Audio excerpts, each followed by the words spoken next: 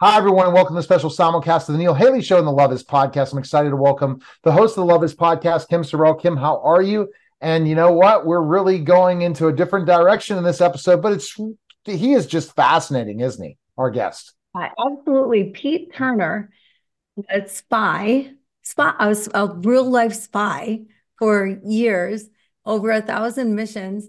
The people that you've met, the people that you've talked to, your way about going about it, with everything that I've read and heard about you, seems so different than anything I would have expected to build relationship and trust and whatever. So, Pete, thank you for coming on our show. Welcome. Thank you for all that you've done for us. Oh, I appreciate that. It really is my honor to be able to share time with other people and just to talk about how I approach things, especially because in my world there's so many questions, there's so many things that we're led to believe. And it's sort of my job to explain a lot of at least how I've approached this job, because so many times we're very secretive about it. And I think my approach is unique because I had a unique way. I had a unique experience. It's just unrepeatable. But so many of us, there's in my field in counterintelligence, there are about 130 different specific jobs. So you could say, this person has a totally different job, but they're still counterintelligence. I'd be like, you're right, and they have a completely different path than mine. So it is very interesting. The field always fascinates me, and I love to talk about it. Wow. And I think about this, Pete. I said, what makes it so that you're able to be a spy? How do you keep it so that they can tell you're not lying? That's the Mm, hardest part, right? Because we don't want to lie. So we're not going to learn yeah, how to lie on this episode. But yeah. ultimately, when you're helping and you're a spy for the good guys, it's okay. But how do you do it so that you don't seem like you're lying? And be able to get information out of people knowing you're really not their friend. This is going to sound crazy. I don't lie. I just tell the truth. I even say I'm a spy. Like if they ask me, I'm like, absolutely. That's exactly what I'm doing here. And if I ask you a question that you don't want to answer, you shouldn't answer it. But you're not going to hear a question like that because here's the thing, Neil, right? The worst way to find out where the bombs are is to say, where are the bombs? Right. And so I never say that. I just don't. And I just build trust. And so people are desperate to tell me things. They're desperate to be my friend because I'm trying to help them solve problems. And so I get introduced to people that I'm not supposed to know. And it happens over and over and over again. I didn't start out this way. I had to learn how to do it. But that really is the truth is I work on building trust to expand my network, and I let them do all of the hard work. And I have mastered that part of the job through a lot of repetition, a lot of failure, a lot of mistakes for sure. But that's it. That's the whole thing is I build trust when nobody else thinks about that. I don't worry about threat. I don't focus on threat. I focus on how do I improve your condition? How do I understand your condition? How do I listen? And that turns and makes me valuable because no one else is doing that. Well, no one else is doing that. Very few people are doing that in the world, period, let alone in the spy world, right? Like truly Yeah. listening Yeah. to people and Right. building that trust. And I have a suspicion that it isn't just something that you picked up while being a spy, but maybe the way that you were raised and before becoming a spy, was trust a big part of your life? Yeah, yeah. Actually, I was on my friend's show the other day. He's an FBI counterintelligence agent, so we're sort of cousins in our professional world, and we independently found this trust thing, and boy, we vibe so crazy, and we both had these sort of free range childhoods where home was a little dangerous for us, and so we ended up having sort of this proto spy world. So I have a lot of moms from my youth, and I didn't just stay in my little hometown. I would venture out and I built little networks, and I didn't know I was doing it on purpose. I was just out and about, and I had a long, wild and adventurous streak, to my detriment, but also to my professional capability, benefit. So, yeah, there was a long and what makes sense in the rearview mirror path of me doing these kinds of things. So for what my friends was very uncomfortable in my profession, for me it was very normal to go out and just sit down with people and talk and listen and be curious and want to leave the listen. It sounds crazy, but My job is to be off the camp. That's how I approach this. And so when a patrol is leaving, my job is to be on that patrol because I'm the only one who knows how to ask the right questions. And I can't find the bad people if I'm on the camp. A lot of my peers don't take that approach. They want to read, they want to do other things because a lot of people in my job are very bookish. I'm very physical. I'm very face to face. And that all comes from my youth when I played sports and I interacted with people. I would go to any part of town and do things.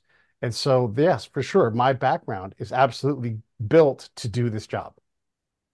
So, what are without giving away some of these experiences when you did this? How did you got set up these meetings? How did you make sure you got to the right people and they wanted to talk to you? So a lot of it has to happen at their pace, and you have to. One of the things is the more in control I needed to be, the less I was going to find the things I needed to find. And so I have to understand their culture and I have to work within their cultural path, which is extremely uncomfortable. You're talking about cross language, cross religion, cross culture, all these things that I have to tolerate that lack of comfort. Doesn't mean they're dangerous necessarily, but the more I can lean on say, my interpreter, and I can talk to them ahead of time and understand what normal looks like. Because if it's uncomfortable to me and I'm scared and I act that way, if the words I'm saying aren't natural, then I'm going to come across as being scared, and that's not someone you want to introduce to your friends. That's not someone you want to communicate with. So I have to put a lot of work in ahead of the meetings that I want to have so that I am comfortable. Natural. It's very much a sales job in this kind of case. And so I'm unique in my ability to work with an interpreter to kind of flatten a lot of those rough spots and be willing to go out, but also once you get there, be prepared in a way that makes sense. I'll just give you a real quick example to think about what it is. Like if I'm going to ask whatever the big sales question is what were the 10 preceding questions that I needed to have? But what were the adjacent 10 questions? And what were the adjacent 10 questions to those? So I've reversed the conversation in my head 25 different ways. So whatever question stream I end up in, I can still get to the ultimate question, even if it's a different sale that I'm actually going to make. So if it's not where are the bombs, it's who is the bad man or whatever it is. And these are negative outcomes. What if there's a positive piece of information that I can give to a commander? Because I'm trying to find out for the commander, are you winning or are you losing? And if losing is the government is failing, the commander wants to know that because that means they're losing. And so there's all kinds of different questions and different conversations that I need to be able to have at a drop of a hat. And so I have to be prepared for anything, and that takes all of this pre-work. Does that make sense? Yeah, that makes a lot of sense. Yeah, for sure. You know, Pete, how is life for you? Like, so you went through all of this, and the way you just talked about, the way you just described coming up with the questions and the questions behind the questions and so on, and then delivering news that wasn't always good news, right? We're losing sometimes, right?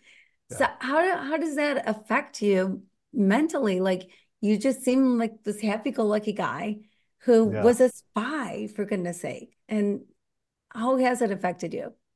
It is really hard. And you are using a key word in everything. So the Army, and I'm saying the Army, really Americans, but the Army who I work for and with, they love the word effect, right? Because if you drop a bomb, what happened? Oh, it killed these bad guys. It blew up this building. It killed this piece of machinery.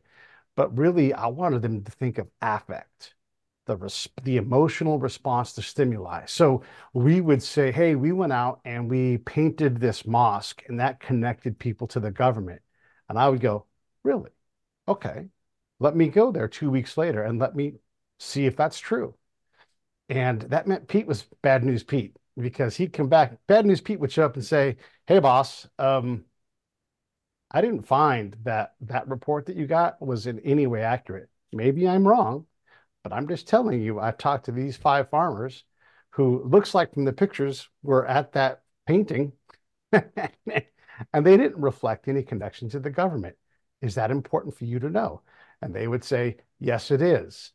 I wonder what we should do next. And so this kind of information exchange made me a really, like I would always say, it was way more dangerous for me in the staff room on our side. So I was always trying to balance the threat inside of the American side of things versus the host nation side of things. And for sure, there's danger on the host nation side of things, but I got kicked off of American camps all the time. And I had to learn how to balance the threat on our side. And that doesn't make any sense. You would think I would always be welcome, but I didn't belong to these units. They had to adopt me, and I had to build relationships with them as well, which is crazy. And the thing is, my job is just to help them win. And the commanders loved me. But if I was just focused on them as a client and helping them understand what they had to do, boy, I would have all kinds of problems. And I'm telling you, I've been kicked off of all kinds of camps. I've been kicked out of theater. Turner has to go home, kind of thing, all the time. Gosh. Now, Kim has a love question. Kim, this will be interesting. Go ahead, Kim. Yeah, a little random for you, Pete, maybe in an interview, but I lived a year figuring out the true meaning of love. It was an eat, pray, love kind of experience, mostly on the streets of Haiti. So I did a little spying, I guess, in a way, or, a little PTSD here and there because it's a tough country. But the things that I found out about love just blew my mind and rocked my world. And I'm curious, how does love play a part? Because love isn't something you hang up when you get home, right? It's part of you. Love is always just part of you. How does that play a role in your work? I think it's essential. It's one of the key emotions that we have to work with. It has to be genuine. They're like battered wives and kids, and they don't give trust easily. They are suspicious, and if you aren't genuine, they sense it. And so you are opening yourselves up. And this is one of the things that's so horrible when our foreign policy is aligned with the ground truth where I'm at, and then our foreign policy flips and runs away from them. I own that relationship. I own that murder that's going to happen to that person. I own those people, and they're with me forever. And that's where my own personal harm comes, because you do care for these people. You do have a relationship. And a lot of these people, I do believe I could go and see them if they're alive again, and they would care about me because I wasn't lying to them. It makes me emotional talking about it. I do care about all these souls, and a lot of them, they don't exist anymore. And we did turn our backs on them. And I was the face man for all that policy. So yeah, it hurts. Wow. Okay. Is there a place people can find information on you, Pete, and stuff? Check you out? Just look me up, Pete A. Turner, on any kind of social media. I'm glad to be available. I've got this thing called the Grout Truth Center that I'm promoting. And we have a summit in January that I'd love for people to attend. But really just Pete A. Turner, hit me up and ask me any kind of question you want. That's the biggest thing is I'm on X, I'm on Facebook. You can hit me at pete@breakitdownshow.com. I'm always available. I'm glad to answer any kind of questions. Thanks, Pete. Appreciate it. That was a special simulcast of the Neil Haley Show on the Love Is podcast, guys. Take care.